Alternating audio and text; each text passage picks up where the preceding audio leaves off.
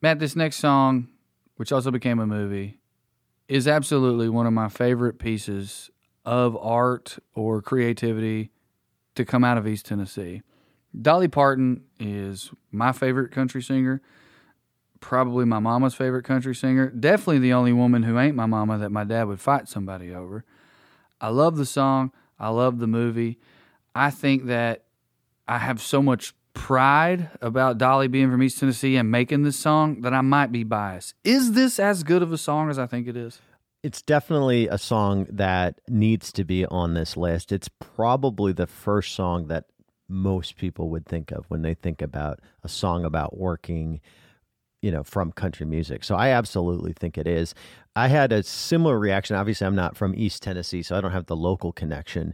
But the movie song connection, I think, is probably one of the strongest. I can't think of another movie out there that's so tied to a song or a song that's so tied to a movie. Yeah, it's really kind of incredible that Hollywood heard this song and was like, let's do a whole movie about that song. And it's a good movie. It's a great movie. All right, here's 9 to 5 by Dolly Parton.